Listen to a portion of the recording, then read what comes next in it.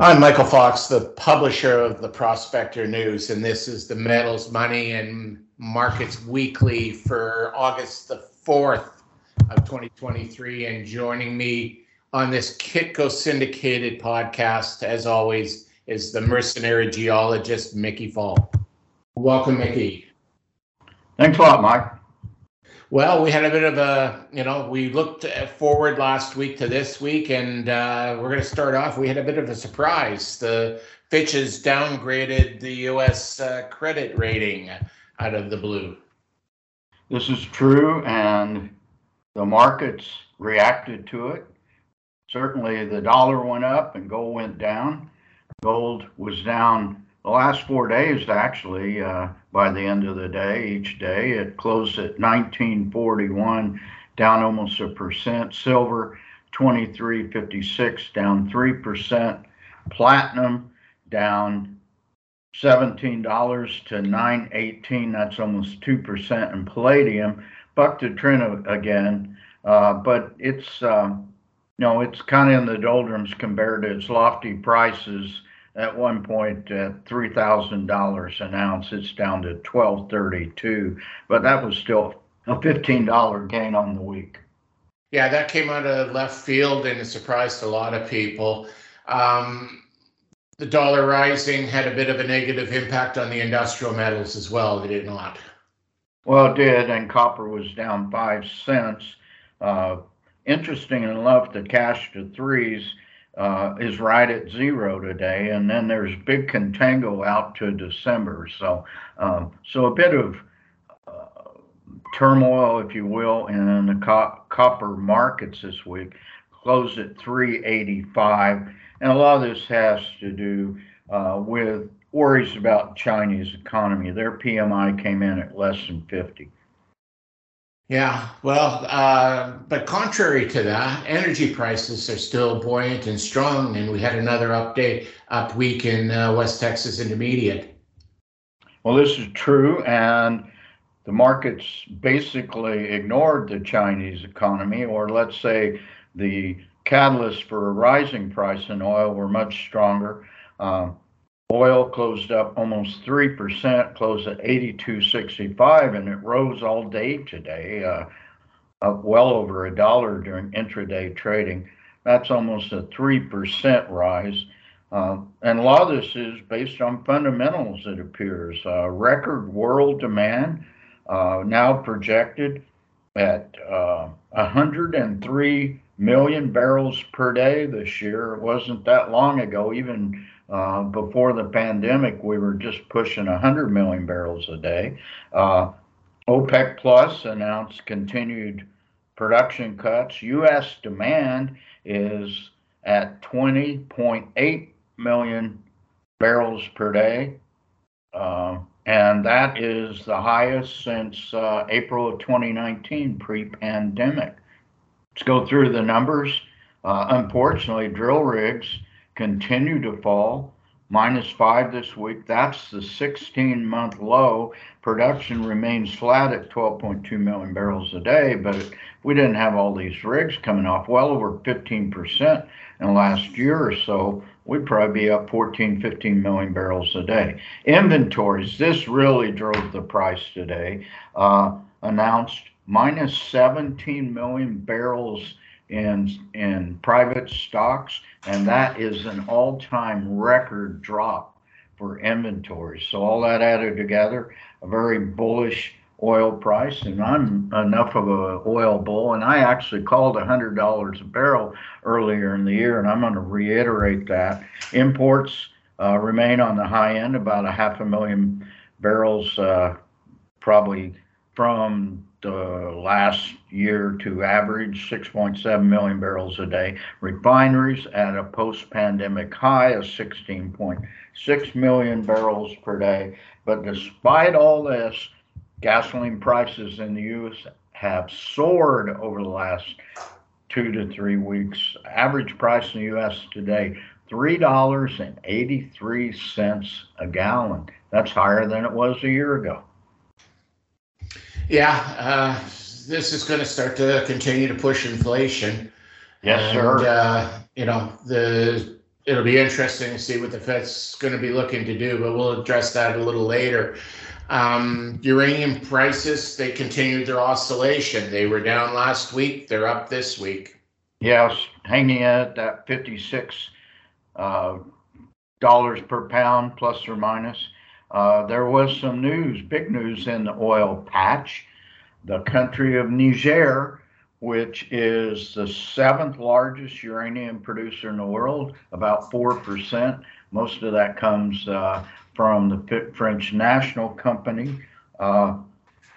Another coup in Niger. And so I don't know how many they've had over the last 10, 15 years.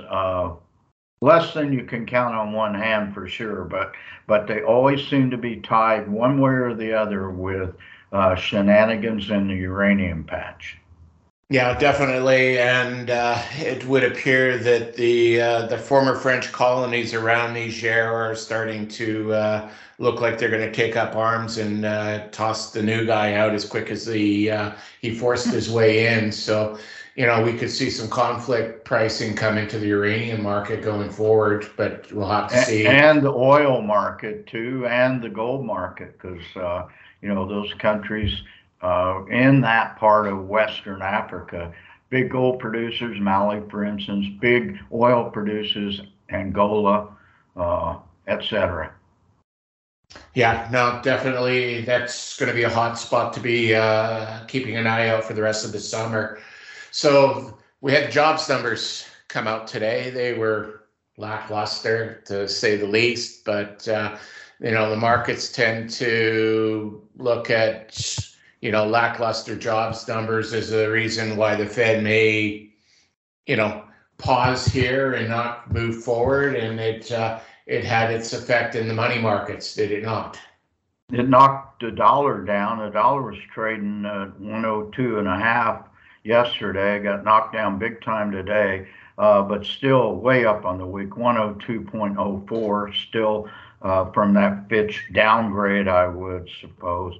Euro lost 0.2%, closed at 110.1, and the loonie dropped 1.1%, closed at 0.7471. And there's a political reason that we'll go into a little bit later that could be part of the reason the loonie dropped.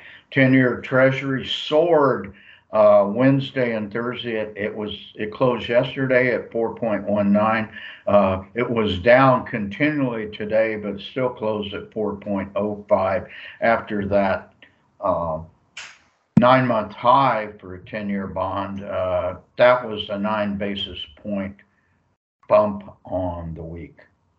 Yeah, there's a little bit of a push me pull you happening there with the 10-year bond. The push word upwards was the Fitch thing, and then the jobs numbers being lackluster. They expect the Fed to pause it. It caused a downward strain. So, and I want to also mention the 2 to 10-year Treasury is once again hanging in very high on that inversion. Just as an example, I just bought a 90-day Treasury bill on the secondary market. My 90-day bill is going to pay me 5.11%. Well, that's a good return for you. Yeah, especially when you're looking at a 10-year bond at 4%, basically.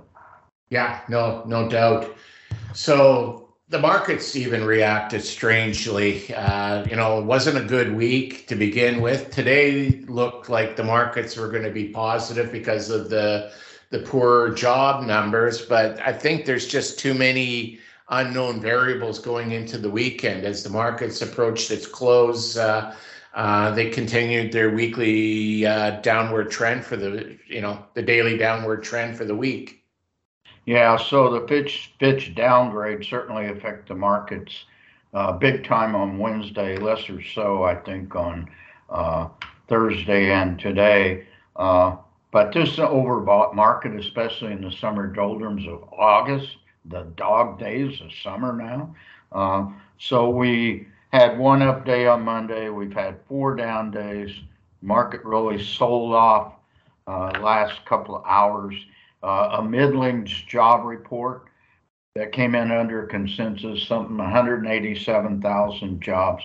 But this is more or less on a monthly basis the low of jobs numbers added since the virus scare. And we've got to remember it came from China, and retail sales were flat. There are still 9.6 million jobs unfilled in the U.S. And we'll also look at our neighbors to the north where you live in Canada. And your economy is arguably worse off. We've got unemployment rate came out in Canada today, 5.5% compared to the U.S. 3.5 or 3.6%.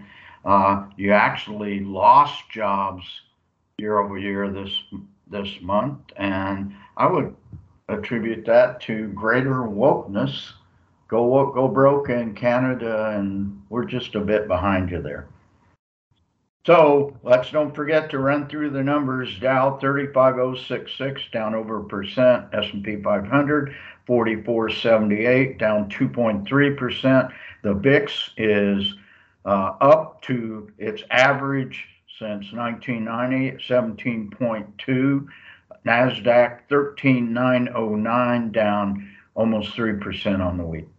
And wasn't a good month or week for the commodities, and the TSXV is pretty commodity heavy, so I would suspect that that's down as well. It was down on the week, but curiously enough, it had 2 up days. It was up today and 3 down days. At first, I thought it was going to track the U.S. markets, but it did not have the end of session sell-off. So curiously enough or not, we had 2 times the volume on Tuesday at month's end. I would think that that was more or less fund balancing, if you will. But as you say, commodities down, commodities focused index also down on the week, 616 down 1.4%. Well, interesting you talk about Canada. We're going to be heading into a long weekend up north here. It depends on where you are, if it's a civic holiday, a bank holiday, or the name of your province holiday. And unemployment numbers, as you mentioned, had gone up. And I have to say that our illustrious leader, Justin Trudeau, lost one of his jobs. He's no longer the husband of his wife, Sophie. Unfortunately, they fired him from the wrong job. He could have kept that one and been fired from being the PM, but you can't always get what you want in life, can you? No, you can't, but this brings us to our Rolling Stone theme this week. And as you may or may not know, my favorite nickname for your illustrious or not so illustrious Prime Minister is Justine Turdo. And so from Exile on Main Street, the song is Turd on the Run. And he's on the run this weekend. He's got to take a long weekend, and I suppose he'll be back on the job on Tuesday, or maybe we'll just go surfing in Tofino. Anything's possible. He'll be licking his wounds, I suppose. So what do we got to look forward to next week? We've got big CPI, PPI numbers in the U.S. Markets will be watching that as a gauge for inflation, but the price of oil soaring over the last month or so not going to be reflected in this month's CPI numbers, I don't think. And then we've got the always worth watching University of Michigan consumer sentiment numbers on Friday. Yeah, I can't see where those are going to be particularly positive, but we'll have to wait till Friday to find out. Yes, sir. We have a poll question this week. We do, and it's a serious poll question. So I'm pulling a couple of my strategies for trading. So the question is, which of these well-known buy low, sell high strategies do you most often follow? And your choices are Sell in May, go away. Second one, buy gold during the summer doldrums. Third one, buy stocks during December tax loss sell-offs. And your fourth choice is other reply below. Well, a serious question. I'm not sure who you are and what you did with Mickey, but okay.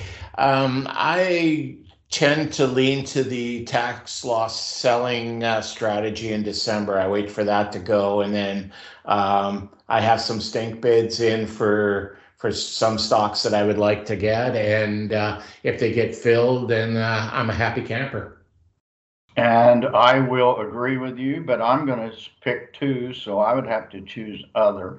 And these are my well-developed strategies that I have written about and I think taught many people how to implement these trades, even down to, in the case of buying during tax loss season, the magical date of December 15th. So not only do I often buy gold during that summer doldrum dip, and I've been waiting for less than 1900 this year. I don't know if we'll get there, but I always buy select stocks with stink bids, plus or minus December 15th.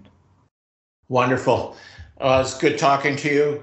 Have a great weekend, and we'll be back at this again next Friday, and hopefully we'll have as an interesting a week as this one was.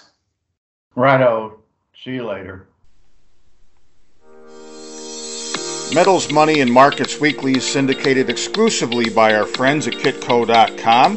To keep up with Mickey Fulp, visit him online at mercenarygeologist.com and on Twitter under @mercenarygeo. Yours truly, Chris Temple, can be found at nationalinvestor.com, and on Twitter it's @natinvestor. Thanks for tuning in. We'll be back with you again next week.